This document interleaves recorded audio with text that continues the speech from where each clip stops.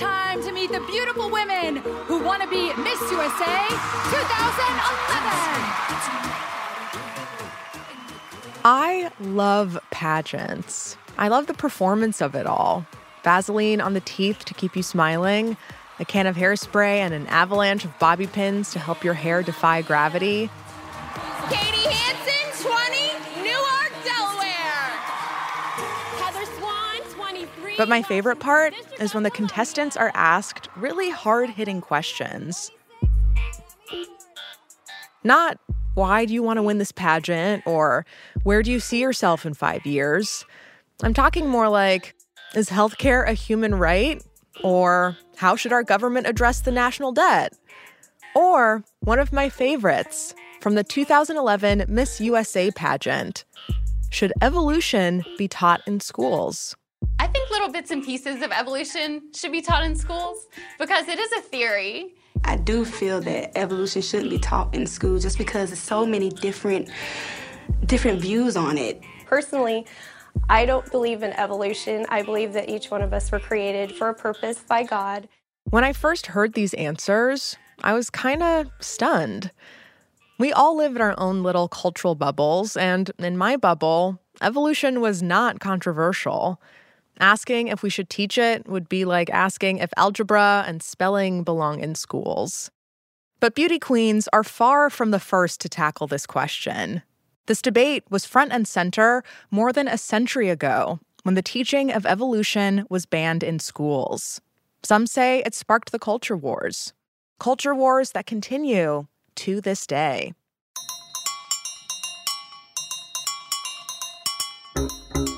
From Gimlet Media, this is Not Past It, a show about the stories we can't quite leave behind. Every episode, we take a moment from that very same week in history and tell you the story of how it shaped our world. I'm Simone Polanin. On May 25th, 1925, 97 years ago this week, the state of Tennessee indicted a science teacher for teaching evolution. It launched what became known as the Scopes Monkey Trial, and it got the whole country talking about what should be taught to children and what it says about who we are as Americans. Stay tuned for a heated battle about what public schools should put in our heads and ultimately our hearts. It's serious monkey business. We'll get into it after the break.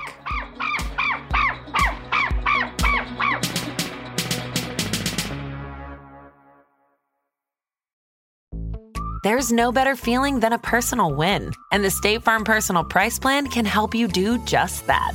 Talk to a State Farm agent today to learn how you can bundle and save with the Personal Price Plan. Like a good neighbor, State Farm is there. Prices are based on rating plans that vary by state. Coverage options are selected by the customer. Availability, amount of discounts and savings, and eligibility vary by state. This episode is brought to you by Visit Williamsburg. In Williamsburg, Virginia, there's never too much of a good thing. Whether you're a foodie, a golfer, a history buff, a shopaholic, an outdoor enthusiast, or a thrill seeker, you'll find what you came for here and more. So ask yourself, what is it you want? Discover Williamsburg and plan your trip at visitwilliamsburg.com. Mom deserves the best, and there's no better place to shop for Mother's Day than Whole Foods Market. They're your destination for unbeatable savings, from premium gifts to show-stopping flowers and irresistible desserts. Start by saving 33% with Prime on all body care and candles. Then get a 15-stem bunch of tulips for just $9.99 each with Prime. Round out Mom's menu with festive rosé, irresistible berry chantilly cake, and more special treats. Come celebrate Mother's Day at Whole Foods Market. Charles Darwin presented the world with his theory of evolution in 1859 in his groundbreaking book On the Origin of Species. It took a little while for the theory to become mainstream, but by and large, by the early 20th century, most of the Western world was on board with evolution, including many Christians. The church had no problem with this. As long as God's guiding the evolutionary process, that's fine. This is Ed Larson.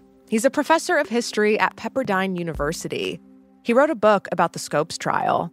But Ed says the tolerance for evolution changed in the late 18 and early 1900s with the emergence of a new movement, Christian fundamentalism. Fundamentalists saw evolution as a threat to the story of creationism. However, their cause was soon championed by a well-known politician. He was a boisterous, some would say blowhard populist, a famous speaker named William Jennings Bryan. He was very exuberant. He had this booming voice. He was an orator of the first caliber. I come to speak to you in defense of a cause as holy as the cause of liberty, the cause of humanity. That's a clip of Bryan's famous Cross of Gold speech. It was so influential, it boosted his political career. He was a former Nebraska congressman, Secretary of State, and a 3-time Democratic presidential nominee. He viewed himself as very much a common person. He didn't view himself as part of the elite. He was a devout Christian and became a spokesman for causes that many other fundamentalists cared about, like supporting the prohibition of alcohol, condemning sexual immorality, and banning evolution from being taught in public schools. A sweet, well-meaning Christian, benevolent man like William Jennings Bryan just looked for a simple solution, and people listened to him. Starting in the 1920s, he traveled across the country, speaking widely about the dangers of evolution, including one speech he gave to state officials in Nashville, Tennessee. It's a packed house. The balconies are full. The galleries are full. Most legislators bring their family if they can because they get to hear William Jennings Bryan, the most famous speaker in America. Ed says there was one particular Darwinian idea Bryan liked to harp on. He said, well, if you teach people that they descended from apes, how can we expect them not to act like monkeys? The crowd loved it. I mean, that was his catch line. Some of the state officials in attendance were inspired to take action. In March of 1925, the legislature passed the Butler Act, making it a crime to teach evolution in public schools and colleges in Tennessee. Though as soon as the ban was passed, one organization made it their mission to undo the law, the ACLU. But first, they needed a defendant, someone to break the law so it could be challenged.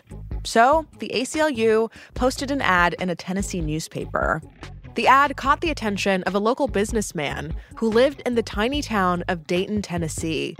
Dayton was known for farming strawberries, mining coal and iron, and not much else. It had seen better days.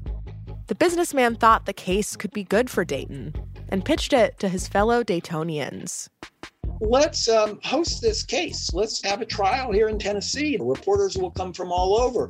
We'll attract business. We'll maybe get some jobs. And so that's what they did. The town just needed a fall guy, someone who they could accuse of teaching evolution. And they found one in a local science teacher named John Scopes. Scopes was a single 24-year-old white man who didn't have plans to stay in Dayton long term. I told him about the challenge in the case and asked him if he'd volunteer to stand as the nominal defendant in such a case. So why not? Sounds like fun, sounds interesting. That same day, a warrant was drawn up for Scopes' arrest. His trial was set for that July, and the whole nation took notice.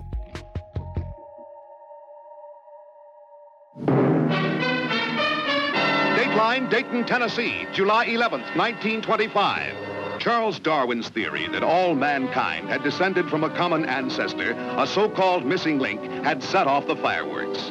John T. Scopes, a Dayton biology teacher, had decided to test a new Tennessee law that forbade the teaching of any theory that denied the divine creation of man. On paper, this was a fight between Scopes and the state of Tennessee. But in the court of public opinion, it turned into a battle between religion versus science. And William Jennings Bryan, the fundamentalist, was a crusader on the side of religion. He volunteered as a strategist for state prosecutors. Having flung down the gauntlet, Bryan smiled for the newsreels and sat down to prepare his brief. But Scopes was not to face the lions without help of his own. But the defense had their own heavy hitter, one who happened to be Bryan's arch nemesis. They had a rivalry for the ages. There's Alien versus Predator. There's Brandy versus Monica. And then there's William Jennings Bryan versus Clarence Darrow. Clarence Darrow accepted Bryan's challenge and hastened to Dayton to lock horns with the silver-tongued orator.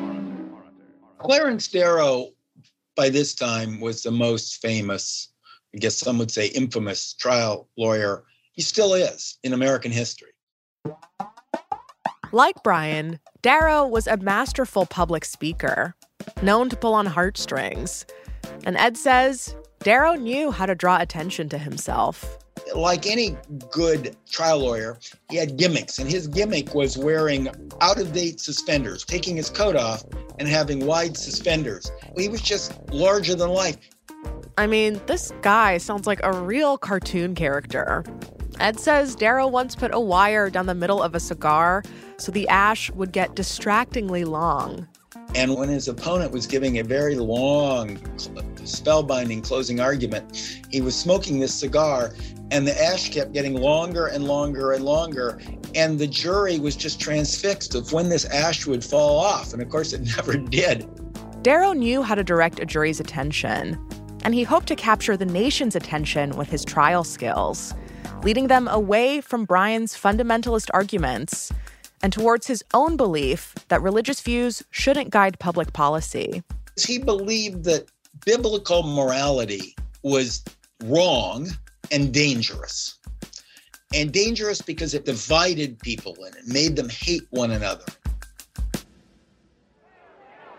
In the days before the trial was set to begin, Bryan and Darrow made their way to the small town of Dayton, Tennessee. It was early July. They were hit by the South's sweltering heat and met with raucous crowds.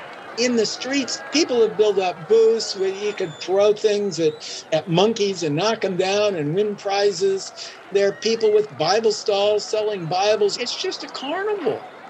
Avid spectators from all over the nation filed in to hear the debate. The issue was no longer the innocence or guilt of Scopes, but rather the final death struggle between two basic human philosophies, fundamentalism versus modernism. Telegraph wires were strung from the courthouse, carrying news out to the public. The town even built an airstrip so they could fly out trial footage to major cities. The upcoming battle had been facetiously dubbed the Monkey Trial, and the public demonstrations took advantage. The crowd settled back for the titanic struggle of the two famous debaters, and they weren't to be disappointed. People were there to hear the famous speakers, Bryan and Darrow. The two men pushed themselves into the courtroom, and the trial began, ironically, in prayer. O God, our divine Father, we recognize Thee as the supreme ruler of the universe. We are incapable alone of thinking pure thoughts or performing righteous deeds. This recording is from the Great Tennessee Monkey Trial, a play by the LA Theater Works, which we'll hear throughout the rest of the episode. It's inspired by the transcript of the trial, though it's not exact. Hear our prayers and grant that the President of the United States, down to the most insignificant officer of this court, seek Thy will. Bryan's role was to help the prosecution with strategy. For him, it wasn't really about convicting Scopes. His hope, Ed says, was to show that the theory of evolution had been co-opted for evil. Bryan's hope was to argue that evolution and teaching of evolution and belief in evolution led to crime, led to vice, led to war, led to the exploitation of labor, led to eugenics, led to racism. That's what Bryan originally was going to argue. But Ed says the rest of the prosecution didn't like the idea. They didn't think they'd find expert witnesses to defend those claims. So they switched at the last minute and simply argued that Scopes violated the law. Darrow and the defense's strategy was more complicated. They didn't want to prove Scopes' innocence. They wanted to use the trial to show that the law undermined freedom of speech protections. Darrow added to that argument, saying church and state should be separate. The Scopes trial became a fight for America's soul. Was Bryan going to convince the country to stick to its religious orthodoxy, or would Darrow get people to embrace the teaching of evolution? For Darrow's part, he wanted to refute Bryan's idea that evolution was evil. Darrow drove the point home when cross-examining one of Scopes' students. Did he tell you what distinguished mammals from other animals? I don't remember. But he said that dogs and horses and monkeys and cows and man and whales, they were all mammals. Yes, sir, but I don't know about the whales. Order! Well, did he tell you anything else that was wicked? No, sir. And it's not hurt you any, has it? No, sir. That's all. This was Darrow taking digs at the other side. But he was only just getting started. He was saving his real big swings for Bryan himself. The fundamentalist gets called to the stand after the break.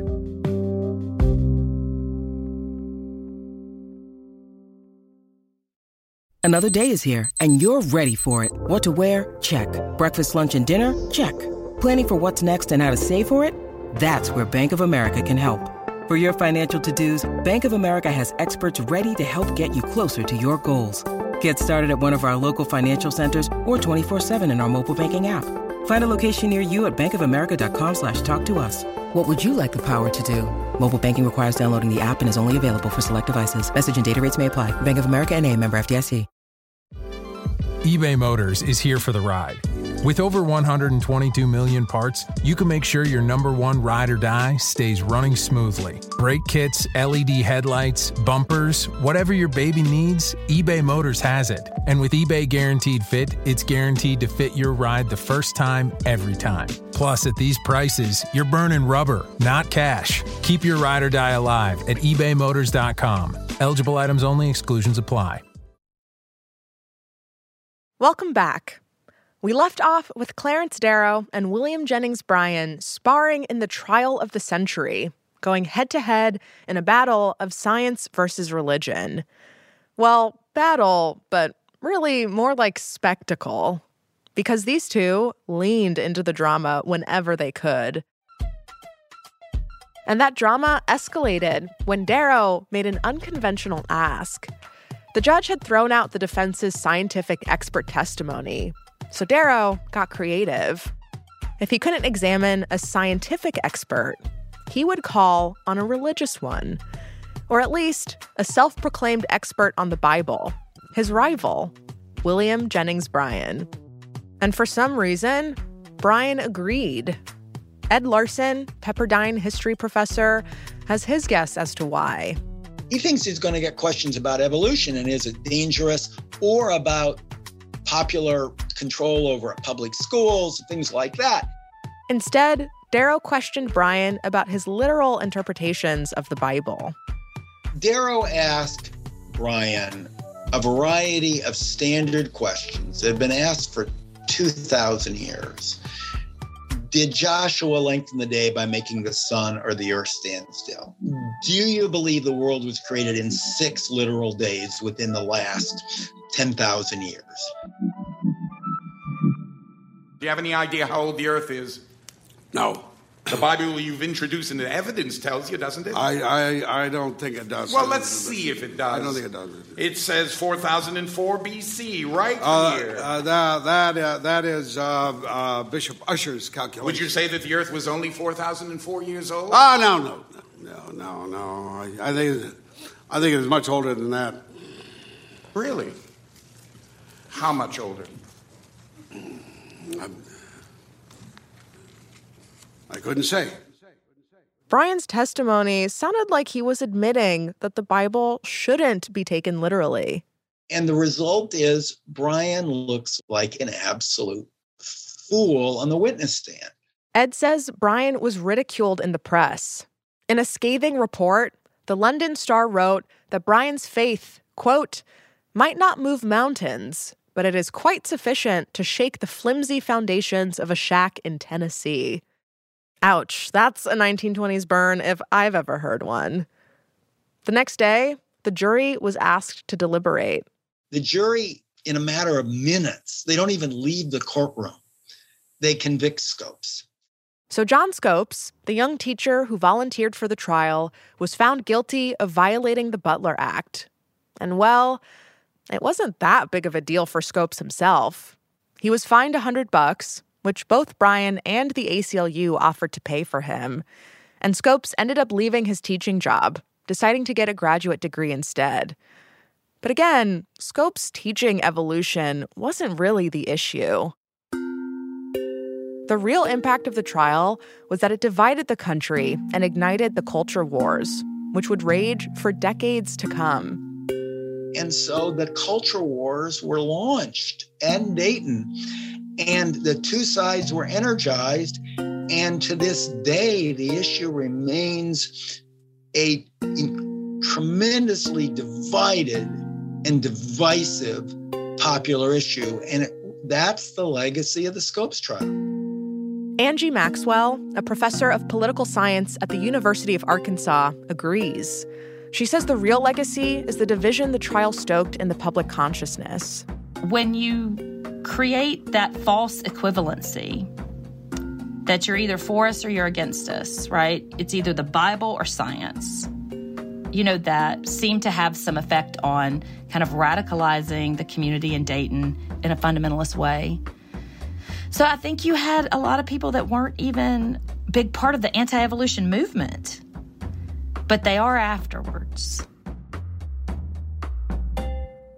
Angie says people felt like they had to choose a side, a false choice between believing in science and believing in God. And some religious people felt mocked and dismissed. Fundamentalists felt beat up, they felt ridiculed, they felt like their leader had been, bullied on the stand till death, basically. Bryan died in his sleep just 5 days after the trial ended, making him a martyr for the fundamentalist cause. The ACLU appealed Scopes' case. His conviction was overturned on a technicality, but the Tennessee law banning evolution was allowed to stand. In the few years following the Scopes trial, conservative lawmakers across the country proposed vaguely worded bills with the aim of restricting modern ideas from public schools.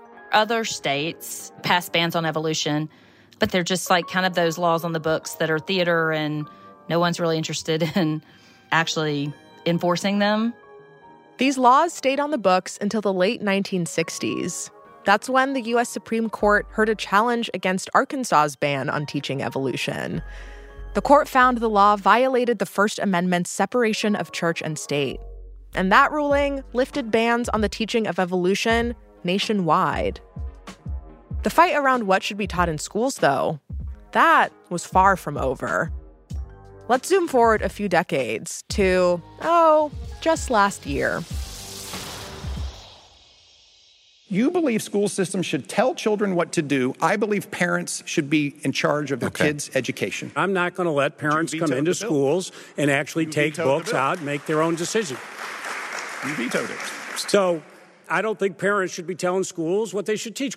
In this clip from the 2021 Virginia governor's race, you hear Glenn Youngkin, then the Republican candidate, up against Terry McAuliffe, the Democratic incumbent. It's typically difficult to unseat an incumbent, but Youngkin had a strategy. He focused a large part of his campaign on one specific hot-button issue: parents' rights. Parents' rights is a term popular among conservative politicians at the moment, though it's been criticized as being deceptive, since many parents disagree with policies claiming to protect their rights. Youngkin evoked the term in ads, in speeches, and petitions. He was tapping into parents' frustration over pandemic restrictions in schools, and he won. Friends, we're going to embrace our parents, not ignore them. We're going to press forward with a curriculum that includes listening to parents' input, a curriculum that allows our children to run as fast as they can, teaching them how to think. Public schools across the country have become a battleground for conservative politicians.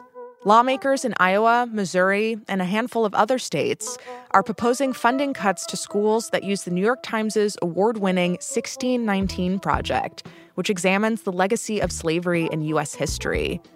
And in Florida, Governor Ron DeSantis signed what's known as the Don't Say Gay bill into law, forbidding teachers from discussing sexual orientation and gender identity before the 4th grade. Variations of these restrictions are being copied around the country. Angie says these tactics tap into some really intense feelings and activate parents regardless of where they stand on the issue. It's very much meant to cause anxiety and distress and enrage parents. You know, you can just see the anger, and I think a lot of that has been manufactured. Manufactured, Angie says, and that it's more about political theater than actual substantive policy. It's an important distinction, one that was clear, at least to some, when this culture war began almost a century ago. At the conclusion of the Scopes trial, some newspapers covered it like a performance. One New York Times reporter wrote, "Each side withdrew at the end of the struggle, satisfied that it had unmasked the absurd pretensions of the other." Other articles dismissed the trial altogether, saying it was, quote, "a trivial thing full of humbuggery and hypocrisy." Now, I don't know exactly what humbuggery means, but I have a sneaking suspicion it still applies. Because all this performance, it distorts. It leaves us with a discourse charged up in fear and anxiety and anger. And if the U.S. claims democracy as this great American tradition, it's got to claim political theater as well. It, too, is an American tradition.